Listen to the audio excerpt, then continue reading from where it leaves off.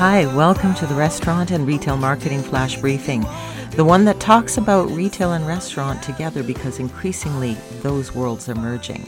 I'm your host, Michelle Brisbois. Let's get started.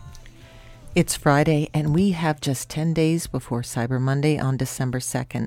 Now, Cyber Monday's shifted out a little bit this year. Often it's in November. This year it's December 2nd.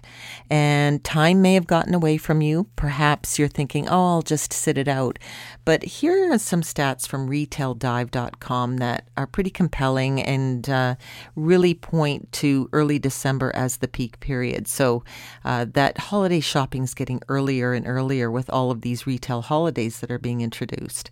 So most of the shopping is going to be online. 53% are planning their holiday shopping around Cyber Monday. And of the 4,400 surveyed by retaildive.com, 70% are planning to shop in early December. So don't miss that window. 85% of shoppers prefer free shipping to fast shipping, and they define fast as delivery within 2 days. 68% who want free shipping are willing to wait 3 to 7 days, and more than 80% are willing to wait 3 days or more.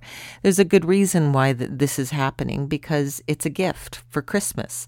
So they're happy to get the shipping for free and get it within 3 or 7 days because they've got lots of time.